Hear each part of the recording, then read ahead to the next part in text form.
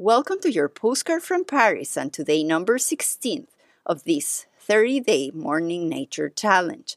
My morning started with my usual walk, except that today I met a friend right at the footsteps of the Eiffel Tower, near my favorite tree, to get a signed copy of the book called The Carbon Almanac. It's a book of facts about climate change. This book was made by a collaboration of volunteers in many different countries, and I'm truly grateful for the opportunity to read it.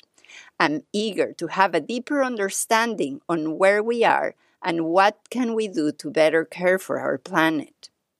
For your next morning challenge, I invite you to take a few minutes to read a book that you have been meaning to read but you haven't had time. Are you ready?